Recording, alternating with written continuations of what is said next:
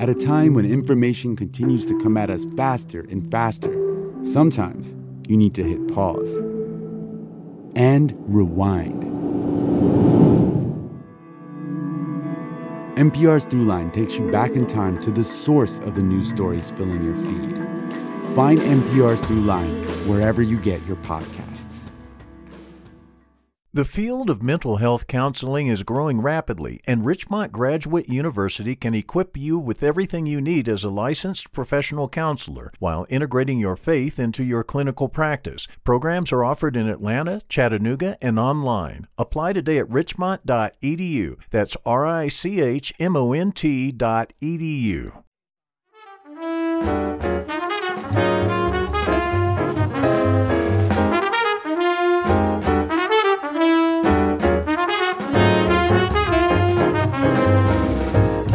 From WABE in Atlanta, this is City Lights. I'm Lois Reitzes. Thank you for listening.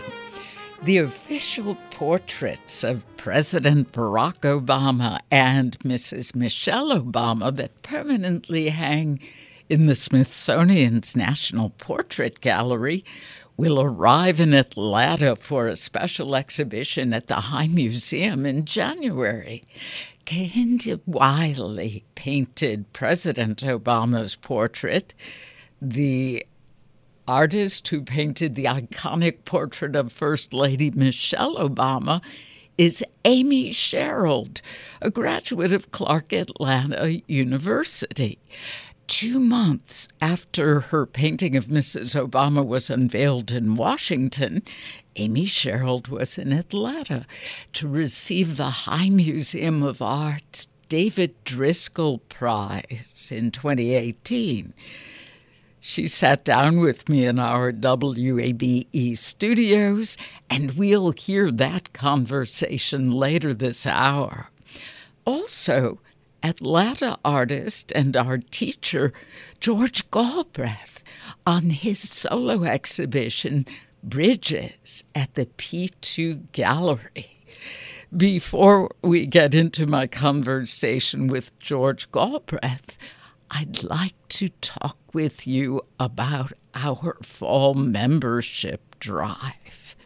You've heard fundraisers like this one we're in now, and you may have thought, one day I'll go ahead and donate. Okay, I'm going to suggest today be that day, and here's why. Right now, we are in the first, last, and only match of City Lights for the entire fundraiser. Please give now at wabe.org/donate. And here to tell us more is my colleague Reggie Hicks, our Director of On-Air Fundraising and Strategic Initiatives. Thank you so much, Lois. It is really an honor to be here with you. I came into to Atlanta almost 40 years ago, and I was telling you, off mic when we were talking, how much I just appreciate all that you've done. And that I grew up as an Atlantan listening to you on WABE, and I'm just so honored to be here in the studio with you as we talk about why it's so important for you to make that contribution for City Lights, for Lois, particularly today, because we do have, as Lois mentioned, our Cornerstone Members Match. Now, the Cornerstone members are those, Lois, as you know, that are major donors that give $1,200 or more to the station, and they have come together to provide a $300 match during City Lights today. So that means when you make your contribution, say you give $10 a month as a sustainer, it will be matched for the first year at $120. If you give $50, they'll match that $50. But the most important part is that you are powering City Lights here on WABE. And Lois, one more thing, this match is not just for now, but also tonight at 9 p.m. during the rebroadcast of City Lights. So we are encouraging you to please take a moment right now, go to wabe.org/donate, or you can give us a call at 678-553-9090. I'm Jennifer Dorian, CEO here at WABE. I wanted to take a minute to remind you of what we provide for Atlanta. We're home to one of the region's strongest newsrooms, generating over 2,600 local stories per year.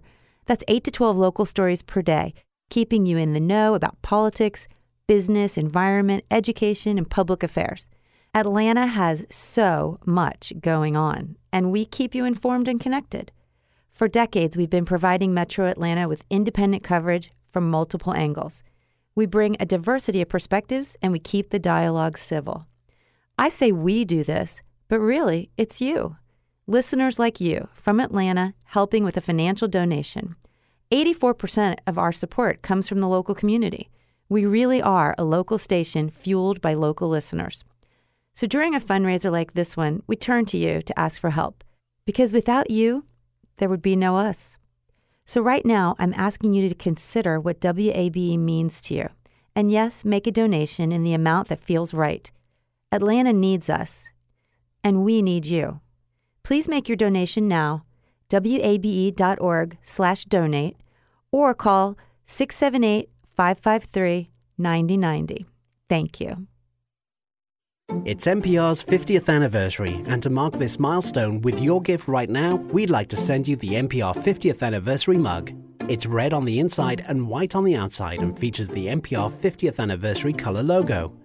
It's yours right now with a new monthly gift of $10 or a one-time gift of $120.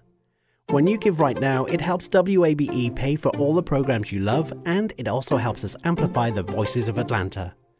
Please choose this collectible NPR 50th anniversary mug with your gift right now at wabe.org/donate or with a call to 678-553-9090. Thank you. And when you give at this moment, your gift will be matched up to $3,500 total. Please donate now at wabe.org/donate or call 678-553-9090. Thank you.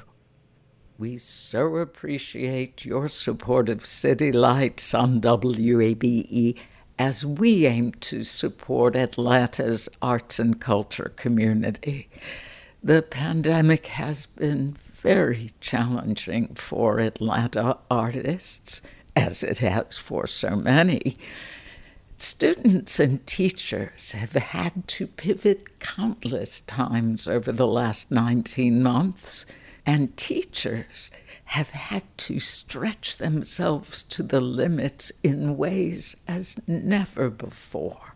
Among those educators struggling through this pandemic is the Atlanta area high school teacher George Galbraith, chair of the art department at Westlake High School, where he has taught since 2002. His solo exhibition, Bridges Through the Pandemic, is on view now at the P2 Gallery. The artist joins me now via Zoom. George Galbraith, welcome back to City Lights. Thank you so much. It's a pleasure to be with you. As an educator for almost 2 decades now, you've faced many challenges. How has this year and a half affected you as a teacher? I can honestly say that, like many of my colleagues across the world, honestly, that I've really considered quitting. This year was so difficult that educators were forced to face the, worst possible consideration, and that is no students. Oh. And what did you discover about yourself as an educator throughout this time? Well, I know that education is kind of this continuing cycle of kind of reinventing yourself. As students and the world changes, we have to pivot. But this was the gigantic pivot. I think everyone can agree with that. So the amount of technology that we've been forced to use in order to connect with our students has been the most surprising part. But it has definitely been the part that I honestly believe will stay here for the remainder of my career. Wow. I read in some of the prep material that you came to realize that some people thought of teachers as daycare providers. Yes, yes. It was a difficult realization. I do believe that some people came out of this experience respecting educators more. But from what I've seen, even as of late, I do believe that education is such that it is a big machine and it's going to keep going on, whether or not teachers are teaching. It feels like I just thought I was a vital part of the student's experience in their life. But this has shown me that, certain, I guess, entities higher up, of course, are willing to jeopardize my safety and the safety of my students. Mm. How has painting helped you express your fears and frustrations during this pandemic? Oh, it's been amazing. I actually feel bad for anyone that does not have an outlet, especially educators at the moment. There's a lot of depression, and definitely, I would imagine we'll see in hindsight that suicide numbers have probably gone up, unfortunately, amongst educators as well. But for me, art has been a complete outlet. I've never poured my personal feelings into my artwork to this degree. I've never been as direct with expressing my feelings and my emotions in my artwork. Typically, it's fairly subliminal and symbolic. I focus more on structures and bridges and things of that nature. So there is a component of me in there, but now I have literally incorporated myself, the figure, into the works. What is the significance of bridges in this artwork? I have always been fascinated by bridges, just as monumental as they are. Ever since I was a little kid, I'm sure many kids, drive under the bridge and you're looking up and you're just fascinated by the giganticness of it. But for me, representing structure and representing the actual bridge definitely speaks to bringing communities together, definitely speaks to, in some instances, separating communities. But in this instance, it's more about the journey. We are all on this journey together, even though we are all on our own personal journey. But that bridge represents all the different stages of that journey as we cross across this pandemic. You mentioned that there is a figurative component to these paintings. How else would you describe this artwork and the colors you use? I've been a big fan of Fauvism, historic art style, working with not only the use of strong, vibrant color, but also structure in terms of the strokes and style and whatnot. But with this work, I was forced to stay in a bit. I really do appreciate plein air type of creation where I'm out amongst the artwork, where I'm out amongst the landscapes and things of that nature. But with us being inside, I had to look inward a bit. These bridges are the ones that I rendered in the backgrounds of the figure actually are in different locations of people that mean a great deal to me. I believe that all of us during this quarantine and during the various different times we've been inside the house have been almost on a journey with the people that we know, pulling from all the different things that we've learned throughout our lives just to survive this. And the artwork definitely speaks to how I'm dealing with it and what structures represent those individuals in the designs. Mm-hmm. Some of the names of the paintings, such as balance, chaos, loneliness, are very evocative. Are these your feelings you were expressing, or was it something larger and meant for all? These were my feelings. However, during our exhibit at P2 Gallery, all of those stages in the series represent my own personal experience, but people were able to point out where they were in that process. You mentioned the opening. I know there was a dance performance by Lindsay Renee. What can you tell us about that piece? Well, I was as surprised as the individuals that experienced it firsthand. Lindsay went to Howard University as well, and I'm also a graduate of Howard. And it just was fascinating to see people interact with the dancers. They perform not only in the gallery space, but they transition the dance out into the tent area that we had that was sponsored by Elevate. And we had a projection component of my work displayed on the walls of the tent. So I loved how the shadow of the dancers was appearing like kind of larger than life amongst my artwork. All the dancers were interpreting the experiences of the pandemic that were represented in my artwork. And just to see it in that form was, it was amazing. Oh, it must have been thrilling. So the dance was actually created from the choreographer's viewing of your paintings. Exactly. And she's an educator as well. So she spoke with her students and the dancers that she was working with about how they interpret their experience, not only with my work, but also with the pandemic. And through that interpretation, they were able to come up with their various different moves. She, of course, worked to kind of corral the choreography in such a way that it spoke to, I believe, everyone in the audience and everyone that experienced it. Well, what you're saying is so important to, how can we describe it? Why is it essential for students to have the arts as a part of a well-rounded education? Well, I had a firsthand experience with that, and so did one of my students. So in the classroom where I was taking the photographs and the pictures for the reference images for the works, one of my students said, "Let me grab my camera." And I did not know to what degree he had an eye and talent for photography, because I taught, a different subject with him. And the photos were so great that I decided to have him take all the reference photos for the series. And as he was creating those, we decided we were going to put them on display. And we printed them and took him through the process of framing them. He sold every single photograph that he took of me. And now he understands the value of, visual arts and that he can make a career out of it.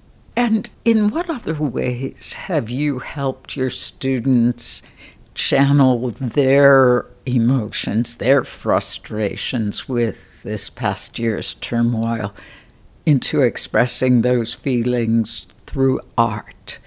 I have been amazed by what my students have been willing to share. And I've been surprised by what they haven't. With our artwork, especially in our AP and IB art classes, we really try to get the students to deal with topics, even if they're not being very direct with it, more symbolic.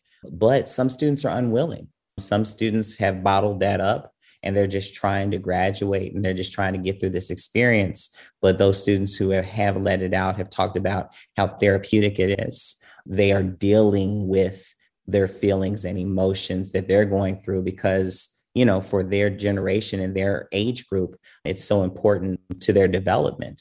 So I'm a little worried about those that keep it bottled in, but I'm prayerful that they're going to be able to have an outlet of some sort.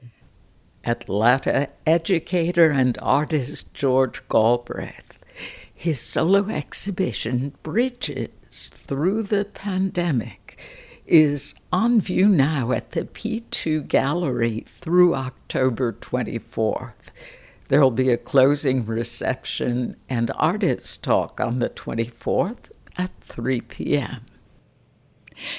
In a moment, we'll listen back to some of my interview with the award-winning painter Amy Sherald. If you're just tuning in, this is City Lights on WABE.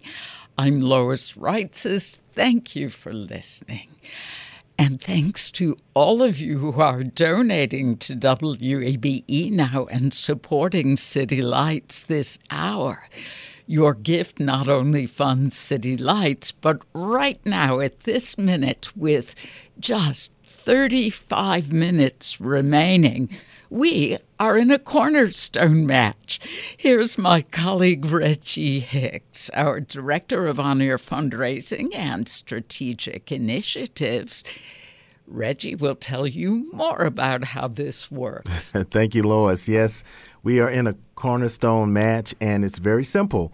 We have a number of our major donors who are a member of our Cornerstone Society, and they have come together to match your contribution during this time and this time only. So if you make a $75 contribution, that's going to be matched. If you make a $5 a month sustainer, they'll match that, effectively making it $60. And we can do this, and we will do this until we get to that $3,500 goal. But we're not quite there yet. And Lois, right now, we still have about $3,200 remaining in the match. So we need you to go to the phone and make that commitment right now by calling 678-553-9090. That's 678-553-9090. Or you can go to wabe.org/donate. When we are talking about the Cornerstone members who make this possible, we're talking about people like Penelope and Raymond McPhee, Garrett Ponder, Norman Slosky and Marcia Abrams, Raymond Strickus, Jerry and Karen Thomas. Thanks to them and thanks to your donation, we can continue to hear wonderful programming such as City Lights. I'm Faith Saley of Wait, Wait, Don't Tell Me and Dunwoody, Georgia, here with a short comedic observation from Atlanta's very own Dad's Garage. Did you guys hear about that Broadway musical that's coming to town? Oh, yeah, I heard about it. Lois was talking about it on City Lights. Oh, yeah. Well, I was too busy listening to Lois. She was telling me actually about a new restaurant opening up. She was telling me about the coolest comedy club in town. Did you see her touchdown for the Atlanta Falcons? It was incredible. I heard she invented Ziploc bags. Do you remember when she fixed the 75-85 bridge after it caught on fire? Well, she was holding it up with her own two arms. Yeah. Did you guys know that the Grady curve used to be just one parallel line, and she actually bent it? Wow, she made the curve. She really knows everything about Atlanta. Like, she's been everywhere, right? Yeah. Don't move. Is Lois behind me? Yeah. She's behind you, too. At the same time. She's everywhere. She has a sign that says, donate? Oh, it must be for WABE. Oh, their fund drive. Yeah, they rely on listeners like us. I mean, guys, we got to get more Lois. Donate. Donate. Donated. Done. We love you, Lois. That fundraising moment was courtesy of Dad's Garage. And y'all, in the name of gender equality, I want to point out that moms also have garages. Hey, Atlanta, supporting WABE really is important, and it is so easy. Here's how. It is very easy for you to make that contribution at wabe.org/donate, or you can call 678-553-9090. And Lois, we do love you, and you are everywhere, I tell you. Oh, thank you. You know, Lois, you've been here, host of City Lights and a colleague, and at WABE since 1979. And in November, you will have been with WABE for 42 years. And we just so appreciate what you do. And during that time, you know, Lois, you have interviewed many people, and no doubt we have all learned a lot of things as we've listened to you over the years. So this is a sketch from Dad's Garage. We want to thank them for providing that for us. And if you didn't know, yes, Lois did invent the Ziploc bags. That's actually true. I love the folks at Dad's. Thank you. And remember, when you give, it has power. You know, everything you give here at the WABE really powers the program, in this program like City Lights. So please take a moment and give right now at wabe.org/donate, and we thank you.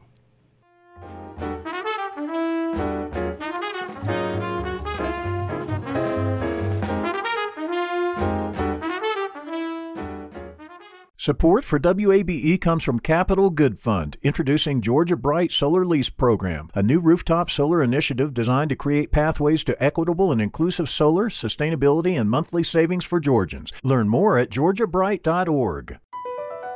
BP added more than $70 billion to the U.S. economy in 2022. Investments like acquiring America's largest biogas producer, Archaea Energy, and starting up new infrastructure in the Gulf of Mexico. It's and, not or. See what doing both means for energy nationwide at bp.com/investing in America.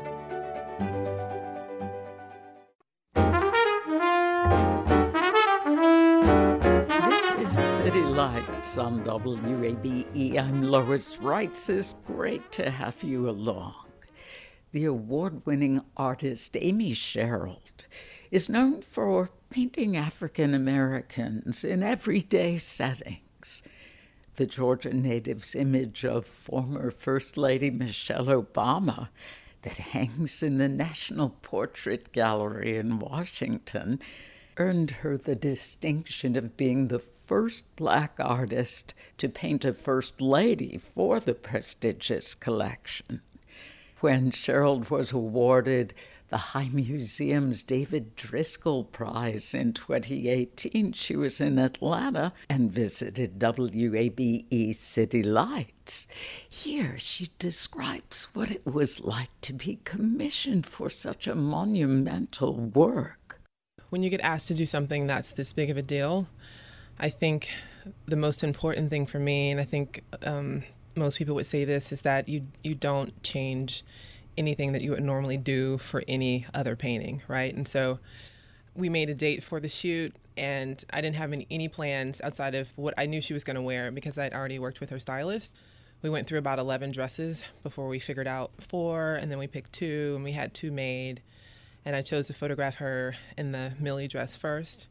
So I didn't go in with any plans outside of the fact that I coordinated to photograph her outside because I like photographing in natural sunlight, and I knew what she was going to wear. So I knew I had an hour, maybe an hour and 15 minutes. And so we just went through a series of poses, and that's what I normally do because it takes time for whoever I'm photographing to warm up a little bit. Of course, it was obviously a little bit easier for her because she's in the limelight all of the time. But it's still, I think, working with me is still a lot more intimate, actually, I would say.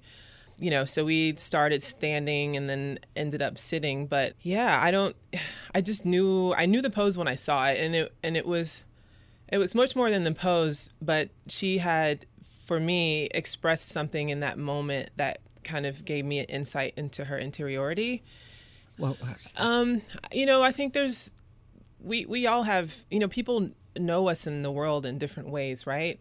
And a lot of people know her, if you go online, you look, it's just images of her smiling, there's thousands and thousands of images of her smiling. And in that moment, I don't know, she just felt very present in herself. And it felt like, I wanted to, as a portrait painter, you have the capacity to capture something that is not captured in photography.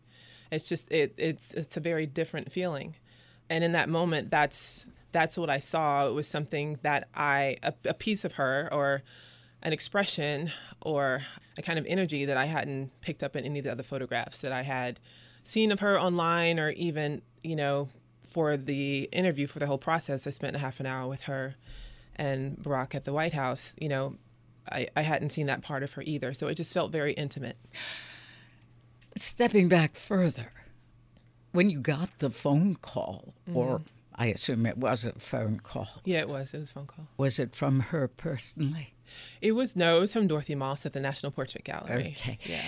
What was your reaction? I mean, clearly you're an established artist. You had won that big prize for portraiture in 2016. But this is Michelle Obama. Yeah. Well, honestly, so I was in my studio painting, and they told me, and I just kind of sat there for a second. I'm like, okay. I really didn't know what to say. I was speechless. And we talked for a second. We got off the phone, and I went and sat on my couch.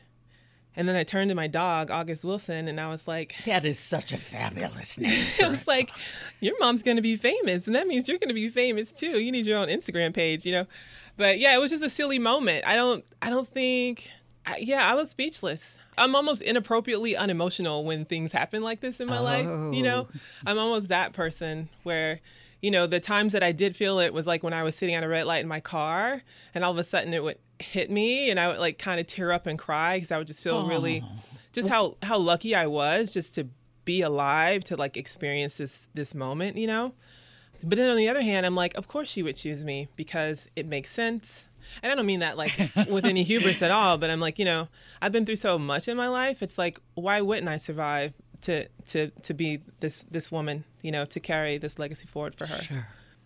At the unveiling, you said that once you complete a portrait, the model no longer lives in that painting as themselves, but as something bigger, something symbolic. How did you arrive at using portraiture as a way to approach larger concepts? Well, I mean, as a painter and, looking back at art history, you become very aware of the absence of yourself in these images in art history books, right? So, in studying art history, you look at European portrait painting and you see images of aristocracy. And a lot of the people of color that are in these paintings are usually the slaves or the servants of these people, right? And so for me, I connected to these images as a painter, but never really connected them as like seeing an expression of who I was or an idealized version of myself. And I did not come across those images until I found some photographic or photographs of Black families and Black people after the invention of the camera. So these daguerreotypes and, the invention of the camera came a way for us to create our own narrative and to photograph ourselves the way that we wanted to be seen versus, the racial propaganda that was being pushed out at the same time. And so those photographs for me connected me to a different kind of history and one that was extricated from the dominant historical narrative. So I saw love, I saw families, I saw myself. I saw images that I could relate my contemporary life to. So as a painter and as a person who is committed to critiquing the narrative of art history and committed to painting Black people for that reason, it just becomes the obvious thing to do. I mean, and painting is such a privileged thing. It was something that was only allotted to those who could afford it for such a long time. Sure. And so documenting everyday people is my way of correcting the narrative. Yeah. The renowned painter Amy Sherald will return with more of our conversation in just a moment. You're tuned to City Lights on WABE. I'm Lois Reitzes. If you've been listening this hour, you'll know we are in a Cornerstone Society match. This is where your gift is effectively doubled. If you give $25, it will be matched with $25. Give $200 and it will be matched with $200. So please help us out right now if you can. With just 22 minutes remaining this hour, we're trying to do what we can. I'm delighted to be with Reggie Hicks, our Director of On-Air Fundraising. You can see how excited I am. Reggie Hicks is our Director of On-Air Fundraising and Strategic Initiatives. Thank you so much, Lois. And yes, we are getting close. As a matter of fact, we are $2,800 away from our goal. So we want you to take a moment right now to give at wabe.org. /donate or call 678-553-9090. And if you're looking for a good investment in life, a smart financial decision, well, this is it.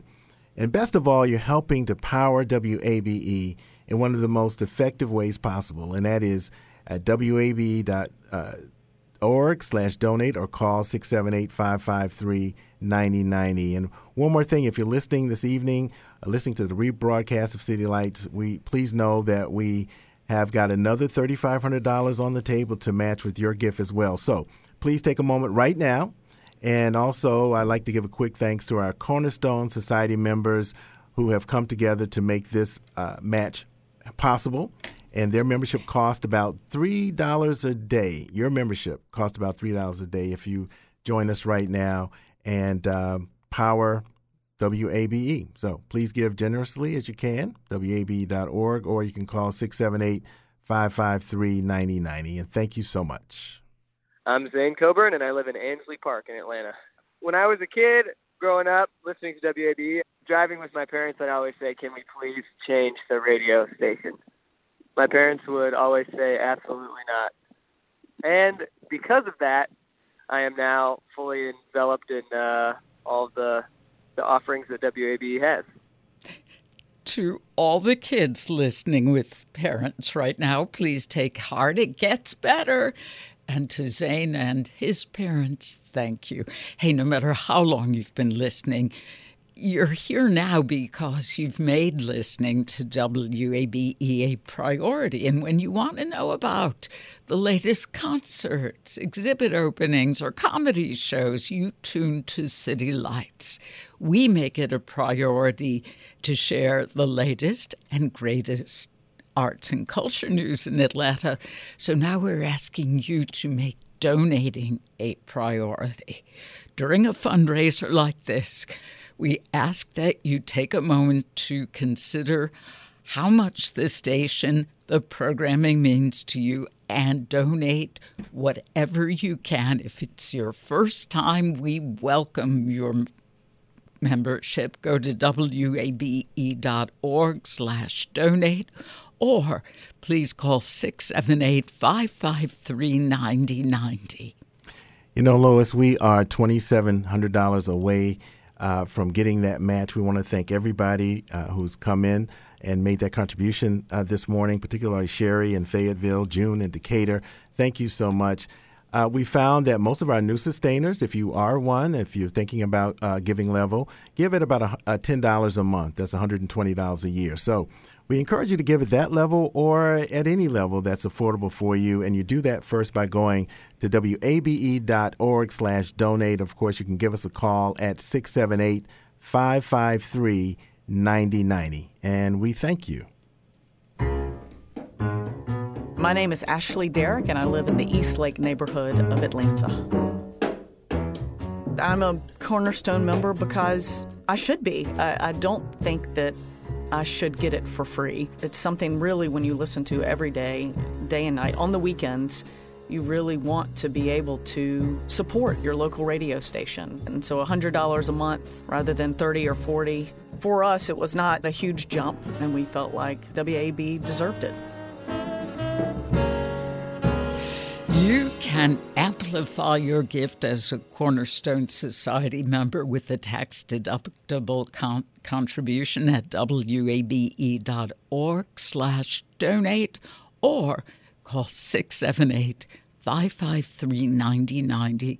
That Cornerstone membership will come out to $3 a day, less than the price of your pumpkin spice latte or whatever libation you enjoy. But hey, if making a one-time gift is better for you, we get it, and we'd welcome it.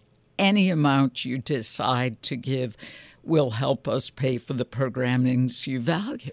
Help City Lights continue to have enriching conversations like the one you just heard with the renowned painter Amy Sherald. Please give now, and your contribution will be matched at 678-553-9090. And thank you so much, Lois. Again, the Cornerstone match is still on the table. So, again, when you give $50, you will be matched at $50 or $10 a month as a sustainer. Whatever you can afford, we need to hear from you right now as we count down to this match, which will be done at the top of the hour. So you still have an opportunity to stop what you're doing and help if you're able at wabe.org/donate, or please give us a call at 678-553-9090. And we thank you in advance for your contribution.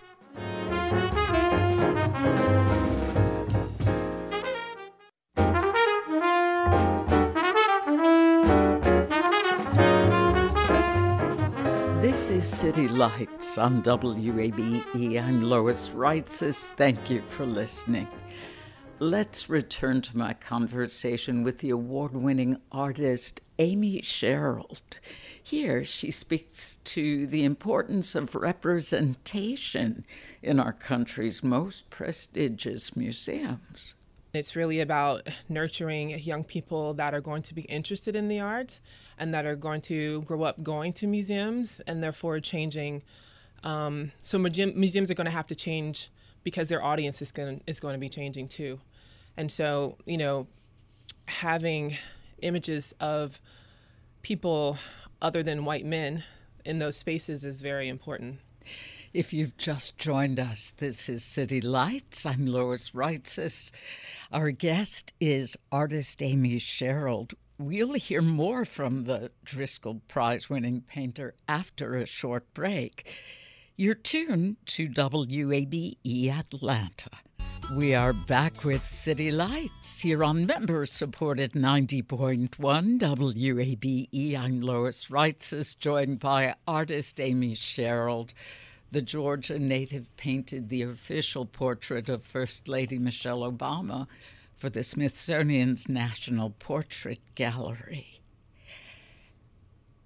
The High Museum's Driscoll Prize, Amy, honors contributions of art to the African diaspora. Mm-hmm. In your approach to race, you downplay color. You utilize grayscale when you paint skin. What's possible in the conversation about race via painting when it's no longer about color? Well,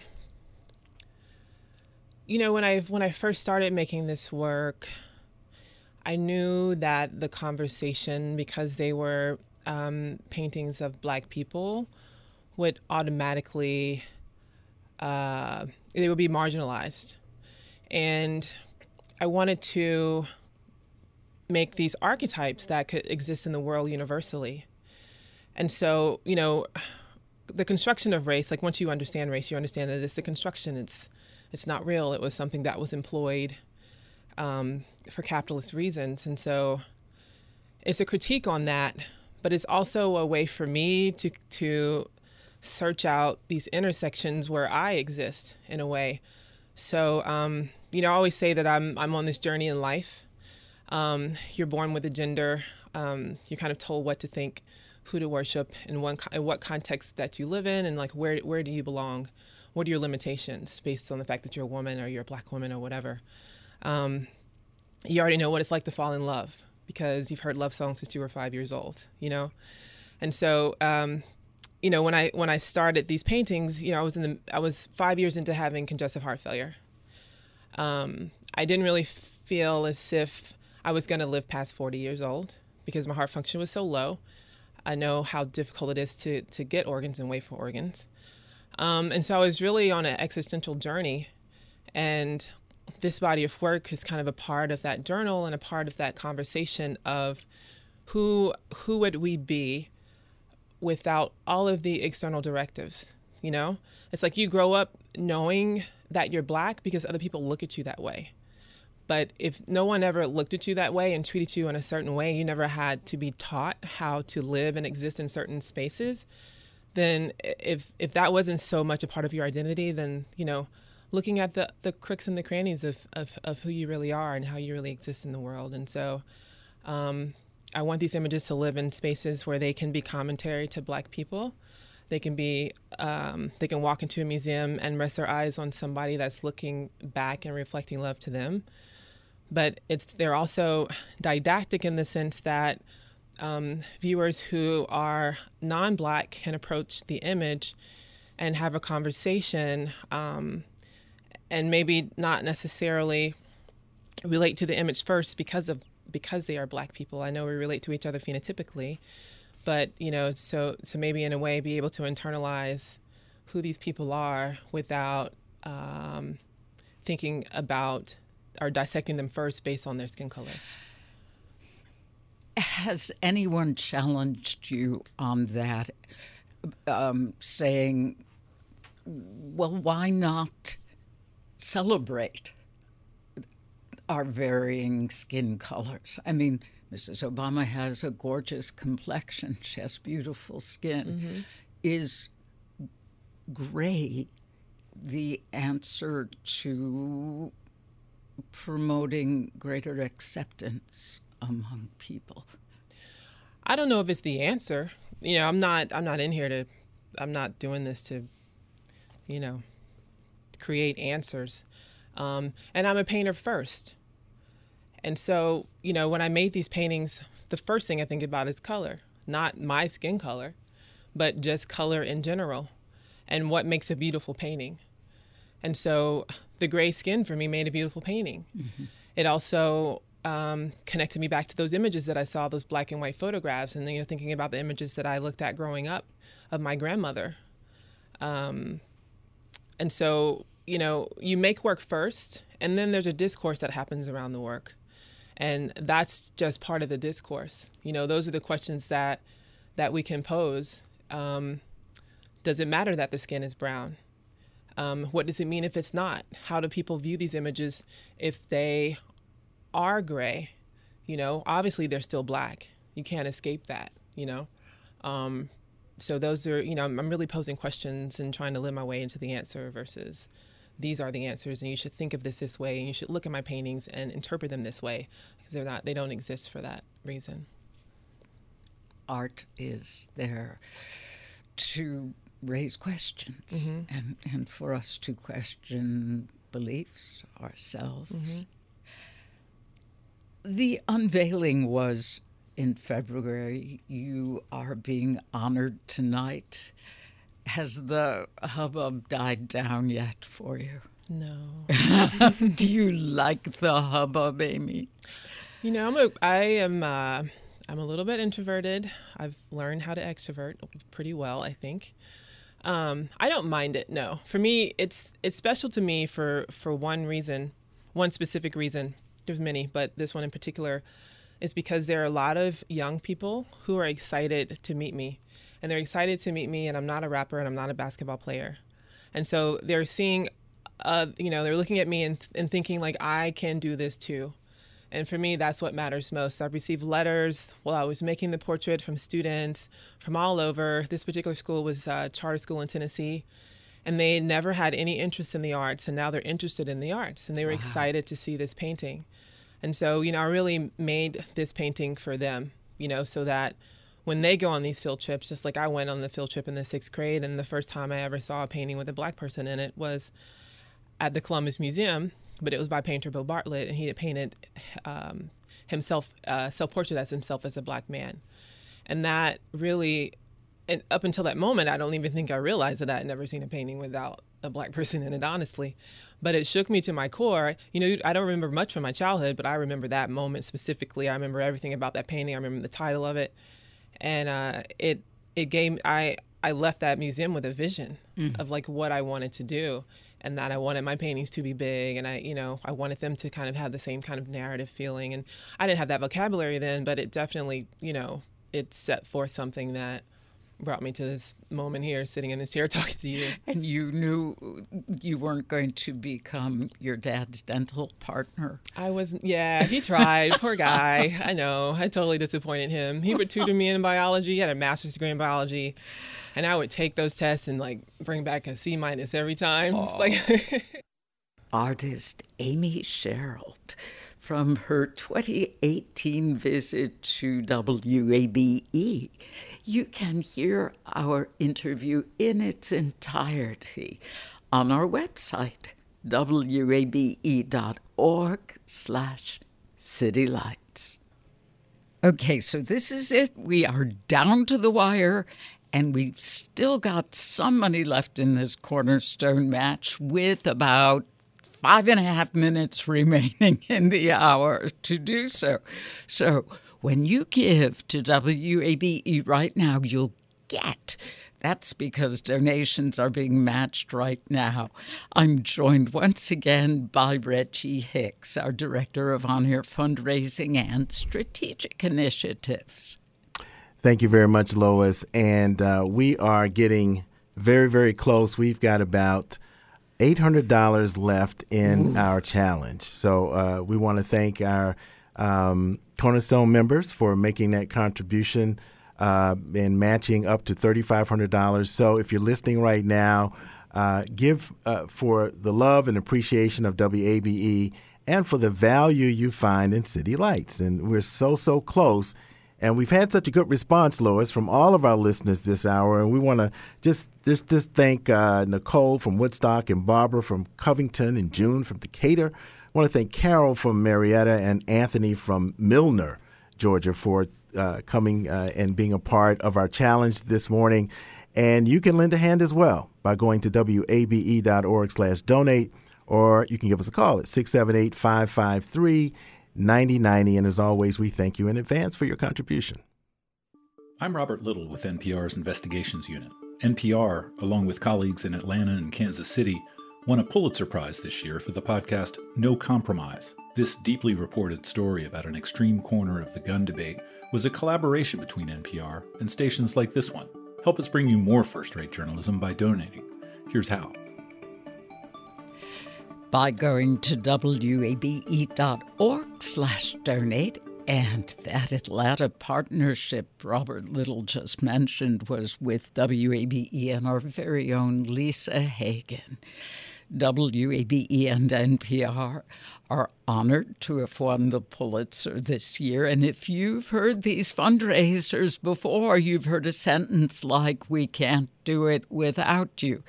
This is the type of award-winning reporting that we're talking about. And now, in these 4 minutes remaining, when you donate to WABE, your contribution will be matched. Call 678-553-9090 or wabe.org/donate online. Reggie?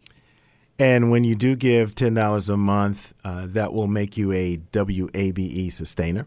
And it really is the best way to give. And here's why. That $10 may seem small, but it really allows us to make future plans more accurately, knowing that we have a commitment from you, the listener, becoming a donor. And so we suggest this $10 a month because that's about the amount that seems to work best for most of our listeners. But look, you know what works for you financially, and we're only asking you that you give generously as you can at wabe.org/donate. It will help us not just to pay for City Lights, but it will also help WABE amplify the voices of Atlanta. And if you didn't know, nearly 84% of the funding comes from the Metro Atlanta area, so it's really important that you go now, particularly now that we have the match on the table. Lois, I am happy to report we are about $500 or so away from our match. So 2.5 minutes. 2.5 minutes to go, wabe.org/donate, or you can give us a call as well. So we're looking to hear from you, and we hope you do it right now. When you donate to WABE right now, we'd like to send you the NPR 50th Anniversary Commemorative Tote Bag, yours with a gift of $15 a month. It has both a large zippered compartment and a smaller front pocket, and it features the NPR 50th Anniversary color logo. That's with a new gift of $15 a month, or a one-time gift of $180. When you donate to WABE, you're helping pay for the programs you appreciate, and you're helping us amplify the voices of Atlanta. Please give now at wabe.org/donate or phone 678-553-9090. Thank you. My name is Adeline Gasana, and I live in Vining. My favorite personality is Lois Reitzes. City Lights with Lois Reitzes, it's arts, it's entertainment. She highlights, that local artist. She shines light on them, and so I think that there's a great appreciation for that. If I could say anything to Lois, it's thank you. Well, thank you, Adeline from Vinings, and we look forward to thanking you when you donate at 678-553-9090 or online at wabe.org. And we've just got about, how many minutes left to go? 1 minute left to go. We want to thank Stephanie of Atlanta, Sandra of Lawrenceville. We're just a couple $100 away from making our cornerstone match this morning. So give us a call right now at 678-553-9090, or you can go to wabe.org/donate, and we thank you in advance for your contribution.